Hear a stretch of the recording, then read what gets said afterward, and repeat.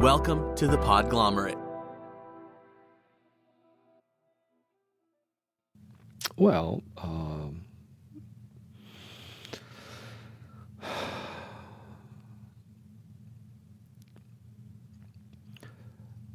what would worry any parent? How is he going to get by? How is he going to make a living? He's going to have to basically start from scratch, and fend for himself. Okay, so I got my passport. This is Status, the show about how immigration impacts people. Give me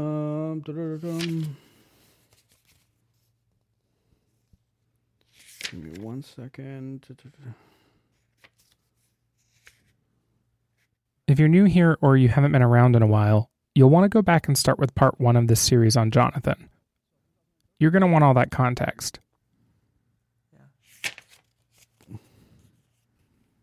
The imagery of a passport representing a life would usually be too much of an Instagram cliche for my taste.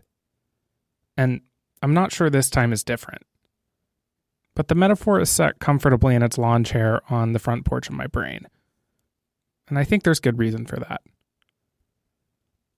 At the risk of spoiling anything, I'll just say that we're now at a point of the story that feels tangible to me. As we sat on our bed recording this interview, we ended up flipping through the physical pages of Jonathan's passport, looking at stamps to put the timeline together. They've got the dates of entry or exit marked on them, and in Jonathan's passport, it's the time between those dates that tells me the most. Each of these episodes has represented some amount of time before or between those stamps. I can point at one stamp and say, oh, that's when you came to Miami and met your parents. I can point at the next and say, and that's when you had to leave. I can point at several more that bookend pieces of his life that you haven't heard yet. This next part of the story, it leads to more stamps. This is part 4, Re-entry. The day that I had to go back, like right before I had to call my sister and tell her, it's like, hey, this is happening. I don't have a place to stay. I need a place to stay there. And of course, as soon as I arrived in Bogota, they came and picked me up and then they took me to the house. I lived there for 6 months. I didn't work for 6 months. I had to rebuild my identity in Colombia, which was like one of the hardest things. Because I mean, as soon as I arrived at the airport, literally, like they looked at my passport and they're like, "Welcome back. This ID no longer works, and therefore you need to get new IDs." And so it's like it was just like rebuilding my identity. Jonathan had to rebuild an identity because it was the first step of building a life. Once I got to Colombia, it hit all at once. It's like, I'm not going back. What am I going to do? I don't know anybody here. I've gone through like job searches down there. Graphic designers were just not wanted anywhere because at the time it's like everybody wanted you to do freelance, but the freelance they wanted you to do, they wanted you to spend a lot more money than like to make a project than they wanted to pay. So it was just like not really worth it. And so I got my teaching certification from Cambridge University. And with that, I was able to kind of like find a job teaching English as a second language. So it wasn't exactly what he planned on doing after school, but it pretty immediately led to some real opportunity. I applied for the university job and I got that as well. And I actually celebrated because it was like a really good job. I was 23 years old and it was like when people in Colombia hear that you're a professor at one of the top universities, they're like, holy shit. And it's like, it's a reputable university. It's one of the top in Colombia. So it's like, for me, it was my very first job, like full-time job, teaching English as a second language. And I had the opportunity to put all the incoming freshmen in their respective levels of English. And I also gave their like seniors their final exam for them to be able to graduate.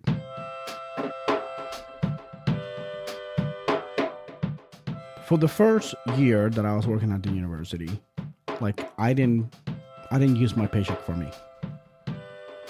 Everything I did was just like to make sure that my nieces and nephews had books, had uniforms, had food. So every month when I got my paycheck, I always asked them, it's like, what do you need? What can I do? How can we use this money for you to be able to,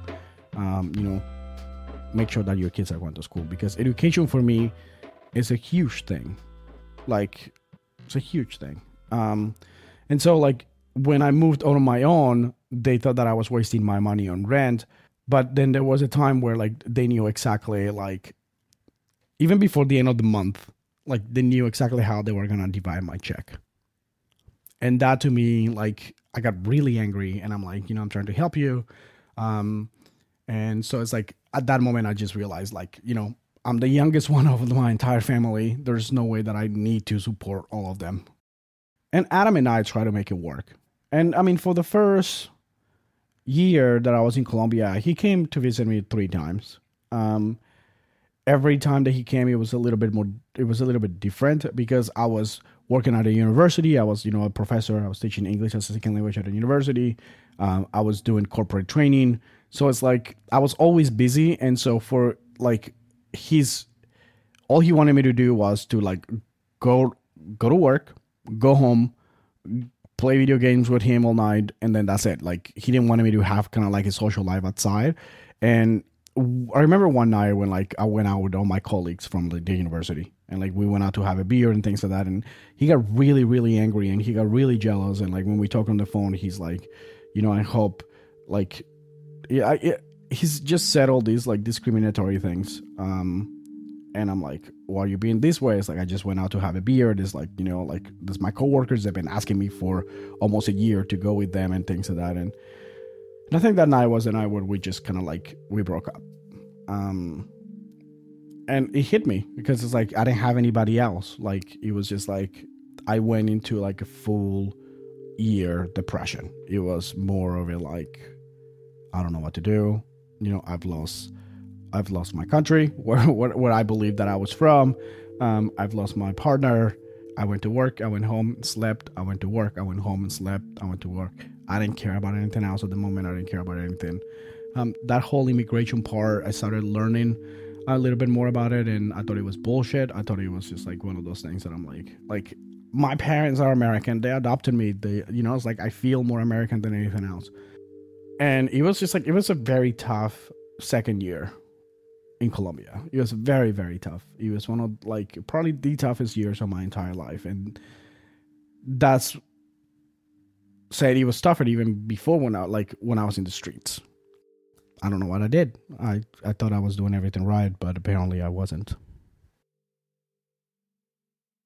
During this period, something happened that forced Jonathan to ignore the differences he had with his biological family in Colombia. One of my sisters, she was diagnosed with ovarian cancer. She's not the oldest. She's the second oldest, I guess. When she went and had some exams done, and like we found out that she had ovarian cancer, it was already too advanced. We couldn't do anything. I mean, the only thing that we could do was like, just kind of support her. It was really, really difficult. As the youngest one in my family, I kind of took like the reins of everybody, because nobody knew how to deal with it. I was kind of like the adult through the whole situation. Jonathan and his family spent the next couple of years taking care of their sister. It became an everyday part of their lives.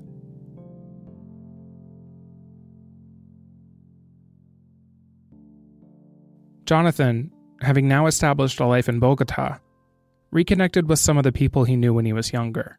Like, I did a couple of conferences with the founder of the orphanage, right? To kind of like share my life story with them. And then I got to like sit down and talk to my godmother, and I didn't realize how much of a religious person she had become. And so like, it wasn't really one of those things that it was enjoyable. I was like, I mean, she was my godmother, but we didn't really talk that much.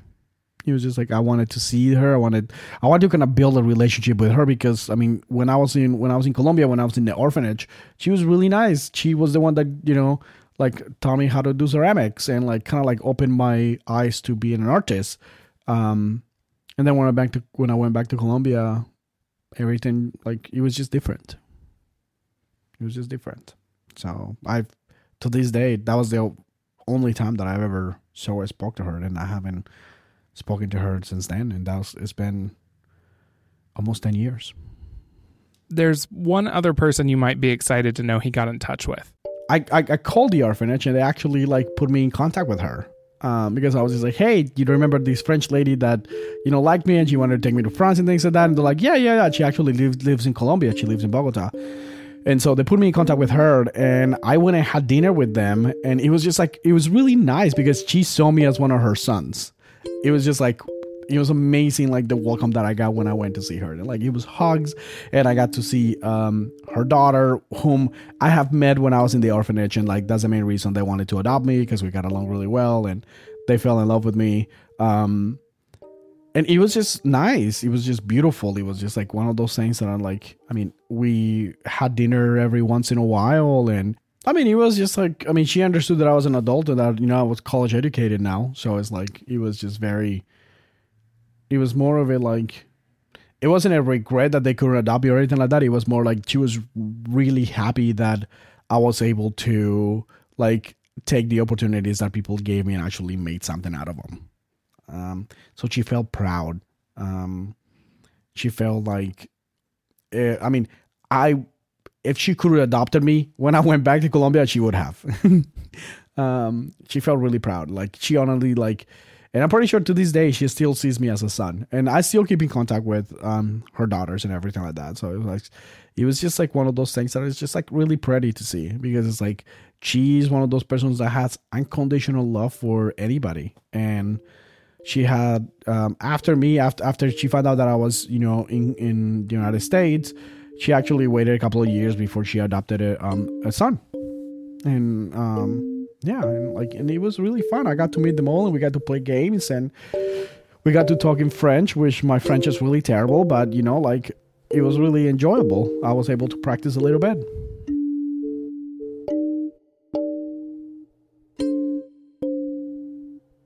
At this time, Jonathan was thriving at work. The university had asked for his help in building an art history major, and he was spending a bunch of time researching to make that happen. There was even talk of a promotion. That's why what happened next came as a shock. At the end of the day, they found out that I was gay, and they terminated my contract. Like, they didn't do it like directly. They just did it because they were trying to like figure out like what they were trying to do with the department. But to me, it was just a little bit, the way they did it wasn't the right way. Just because it's like a week before they had asked me if I wanted to be one of the department leaders for like a respected level of English and make sure that everything was going really well. And then a week later, they're like, hey, unfortunately, we're restructuring the department and you have to go. There's a good chance you're asking what I asked in this moment. I know that it was about me being gay because, first of all, it was a very religious university. Second of all, I made the mistake of going to one of my coworkers' party, whom I knew he was gay, older gentleman. And he made like a birthday party, and like at that birthday party, he invited all his friends and things like that. And so I went and kind of like, I got along a lot better with like the gay crowd because it's like, than the other people. And I feel like he had some of the coworkers that were there. And so I think one of the coworkers that we had there kind of like told the department that I was at that party and, I was in, that I was like not even talking to them, that I was more interested on like, the gay culture than anything else. And so that's how they found out.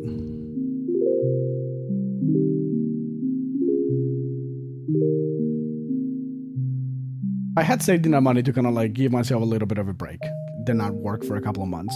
And then one of my friends from the British Council, where we do our English certification through Cambridge University, was working for a company. And, like we were talking, we actually went to see like a soccer game. It was England against United States. And during that time, I'm like, hey, what are you doing? And he's like, I'm working for this company. It's like really good. And so he's like, yeah, you should send your resume. Because at the time I was just like, yeah, I might be looking for a job. And he's like, okay. And so I sent my resume to Renata, and she called me right away. And then I went and had her in like an interview with her, and I got hired. And so like I got to work with like these top-notch, multinational companies in Colombia. And even before then, I was already doing like, freelance with Johnson & Johnson Medical in Bogota. So I was training a lot of the people from Johnson & Johnson. on how to communicate with customers from different countries and things like that. So I was making good money. I was happy. It was interesting. And I did that for 4.5 years. When Jonathan talks about living in Colombia during this time, these are the years where he sounds the happiest. He made all of his friends during this time. He started dating again. This feels like the moment he really came into his own in Bogota. I was very social. I visited places that I grew up in the streets. And so when I went back, it's like those places were actually like beautiful parks that, they had cleaned them up and everything like that. So it's like, it was really nice to see the progress that Bogota had made. Also, the transportation system was really good. Once kind of like I went over that depression and, I finally told myself, it's like, I need to do something about that. I started being really social, especially with people at work.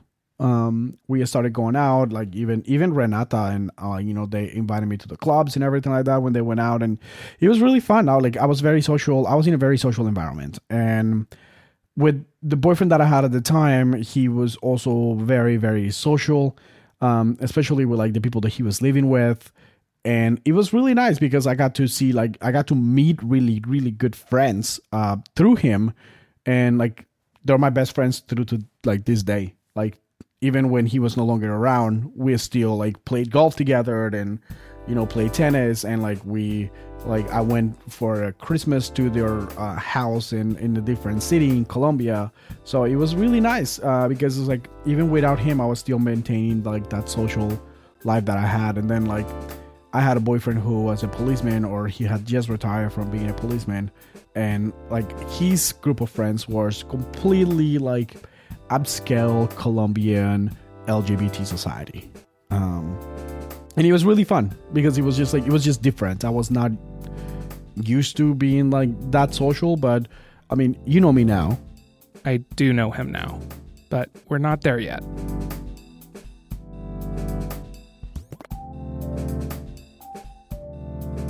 During all of this, Jonathan and his family had been looking after their sister. But at a certain point, it became clear that the situation was deteriorating. They got together to make a decision.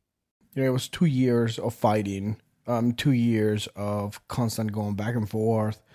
Eventually, we decided as a family, as brothers and sisters, we all talked and we decided that we did not want her to be in the hospital. It was terminal. We knew that, it was going to happen. And we all decided that we were going to take her home. And one of my sisters, she had a room. So like, that's where she could be. My sisters took turns, kind of like helping her and like being there for her and everything like that. They took turns helping her. I try not to get too much involved in it because for me, while I was trying to be the adult and trying to calm everybody down, it was really, really difficult. At such an early age, you don't expect for your sister to pass away. I was working and I got the phone call from my sister.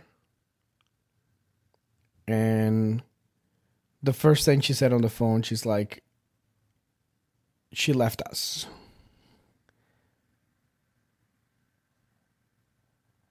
And I couldn't process anything at the time. I just stayed quiet. At this point, I want to give you the chance to skip forward about 60 seconds. Death is a difficult topic, and there's a graphic description coming up that might not be for everyone. The guy that came in, with the ambulance came and picked up my sister, and she's like, he was just like, I need somebody to help us. And of course, it's like my entire family was shaking. They were all crying. They didn't know what to do. And I told everybody, please get out. Me and my oldest sister, we went up to where my sister Yuri was laying. And we had to basically put her in a trash bag. It wasn't a trash bag. It was more of like, that black thing where they take people to the morgue. But to me, it looked like we were just throwing, like one of my family members away. And I didn't cry at all. Because I was trying to be the toughest person in there. Everybody was crying. Everybody was outside. Like didn't know what to do, and I was just trying really hard to kind of like maintain, like, hey, we're gonna get through this. We're strong people. And I remember that as soon as I put her in the ambulance, my boyfriend at the time, he just came rushing at me, and I had to hold him. And after 2 days, like they took her to the church where, like they do the final blessings and things like that. And when I was in church, and as soon as the priest started talking, I just lost it. Like, I could not. I have never in my entire life cried that much. Not even when my biological father was, physically hitting me, or when I was being beat up on the streets or anything like that. I have never in my entire life cried that much. And it was one of those things that you never expect anything like this to happen. And the fact that you had to be the adult when you're like the youngest person there, you had to be the strong one. I'm happy that, she's no longer suffering. Like as soon as like I found out that, she had passed away, like it kind of like, while I was a little bit tense, I also felt kind of like a sense of relief that she was not suffering, that she was not going through pain, that we didn't have to administer medicine or like anything like all that stuff. So it was tough. My family and I, we kind of reconciliated for a little bit, but then, like back again, we're just very different. And then like some problems within the family started happening, and they wanted me to solve them, and I'm like, I can't do this. It's not my job to do it. It's not my job to deal with their problems, because they were adults. It was like, I just because I solve a problem, it doesn't mean that I'm, as capable of solving every single one of them. While Jonathan had reverted to the strained relationship with his biological family, his relationship with his parents was still thriving. From what I can tell, he talked to them at least every week. He and his dad spoke regularly. They really are best friends, and they kept that up even from far away. They didn't get to see each other much, but they did start a new tradition together for the holidays. I give my parents like kind of like the opportunity for them to like fly to South America. So every Christmas we spent in a different country. And it was fun. I enjoyed having them down there, and they got to see something, like they got to travel to South America and everything. We went to Panama. We went to Barbados. Barbados was fantastic. We went to Argentina, and then like we chose Cartagena because they wanted to see Cartagena. And so it was a great opportunity for them to meet another one of my sisters. Christmas for me was really, really, really, really tough, because I have gotten so used to being with my parents during Christmas and New Year's.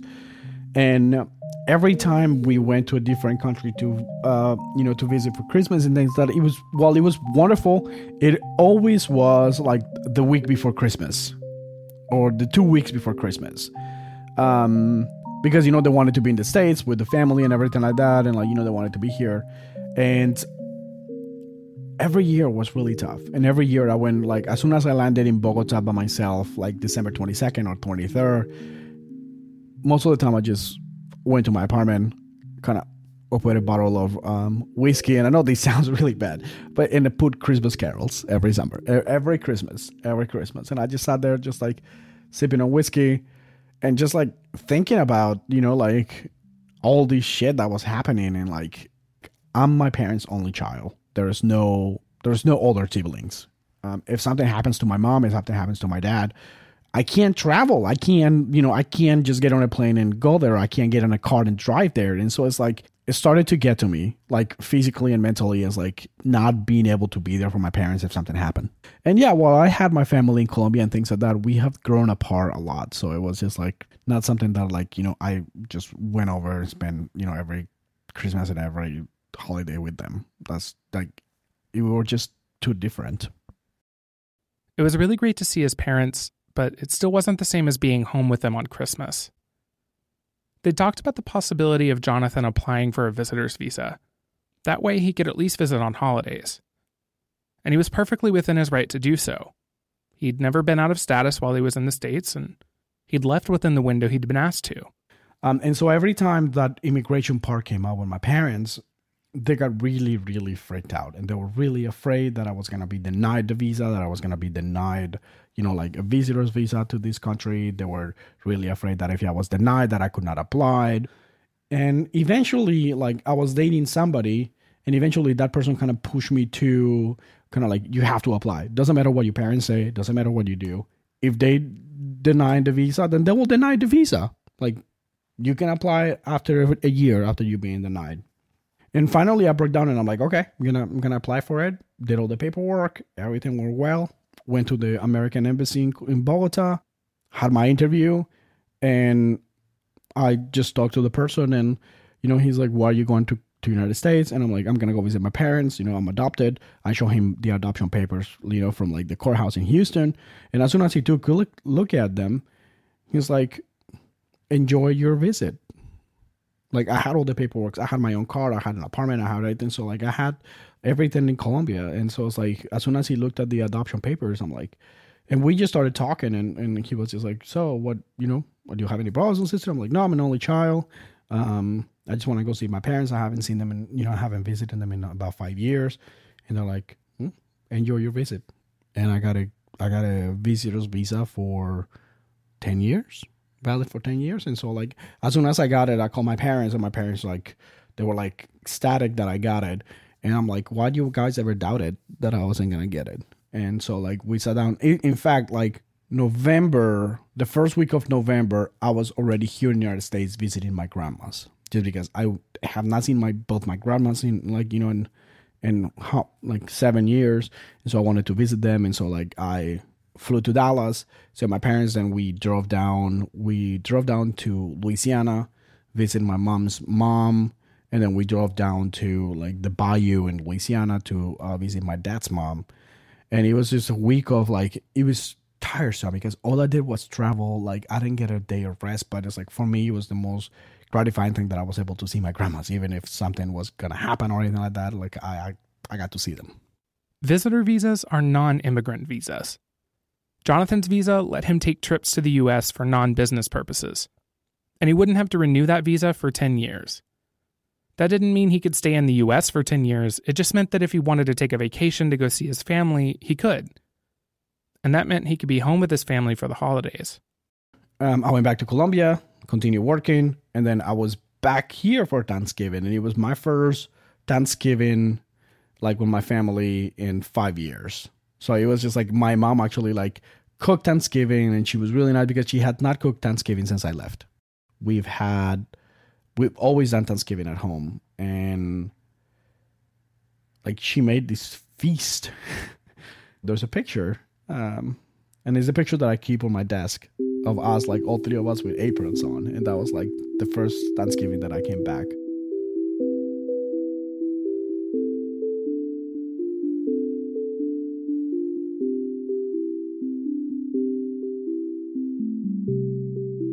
Around this time, Jonathan had started to think about what was next for him. He was thinking he might try and go back to school. And I decided to start applying for master's degrees. Around, like, I applied to the University of Victoria to master's degrees, and they didn't accept me because I didn't have enough experience. And then I got a letter from the University of Tulsa. Sorry for the delay. We wanted you to know that you've been accepted to the University of Tulsa, to the business program. We wanted you to know that all the paperwork is on the way. I kind of like started scratching my head, like, why am I getting a letter from the University of Tulsa and things like that? And then I remember one night that I was just like, I wasn't drunk or anything. I was just like, I'm like, hey, what the hell? I'm going to start the application. I think I started the application. I never finished it, but I hit saved. And I talked to my parents, and my parents was like, what? When did you apply? And I'm like, no, I applied. Like, I think I applied like towards the end of like May or something like that. I don't remember. I honestly don't remember applying to Tulsa. And so it was just like everything went really quick. And then like I had to go back to the embassy and present my university paperwork and everything like that, and they gave me the F1 visa. And then by December 17th, 2012, I was back in the United States, getting ready for school. The cool thing about going back to school was just like Tulsa was willing to take some of the credits that I did from like my graphic design degree into my business degree. First of all, I didn't have the money for it. I didn't want my parents to spend a lot of money on it. And I mean, I came back with a different mentality of it as well. Like a little bit better understanding of like, not better understanding of immigration. It's just like better understanding of like what I had to do in order to like, make sure that I had full advantage of my F1 visa and things like that. I flew to Dallas. I used my dad's car to go up to Tulsa, and then I started looking for apartments in Tulsa because I did not want to live on campus. I was already like a grown man, old man. So I was like, I did not want to live on campus. I did not want to live in the fraternity house. So I started looking at apartments. And I remember really well the apartment complex that Adam and I had lived on was really nice. And so I kind of like went back there and, I got a really nice 1-bedroom apartment. And it was just like, it was on a highway. It was about 15 minutes from the university, so it wasn't that bad. The drive wasn't that long, and even less than 15 minutes. You can get anywhere in Tulsa. Yeah. So it's like, and in January 2013, I started university again. Nearly 6 years after he left Tulsa, Jonathan was back in school and living in his old apartment complex. He had a plan to finish his degree in 2 years. He understood the immigration process a little better this time. He was ready to go. And about an hour and a half west of there, I was finishing up my own degree and making my own plans to move. A year later, in January 2014, Jonathan and I were strangers living in the same city. We didn't live that close, but you can get anywhere in Tulsa in 15 minutes.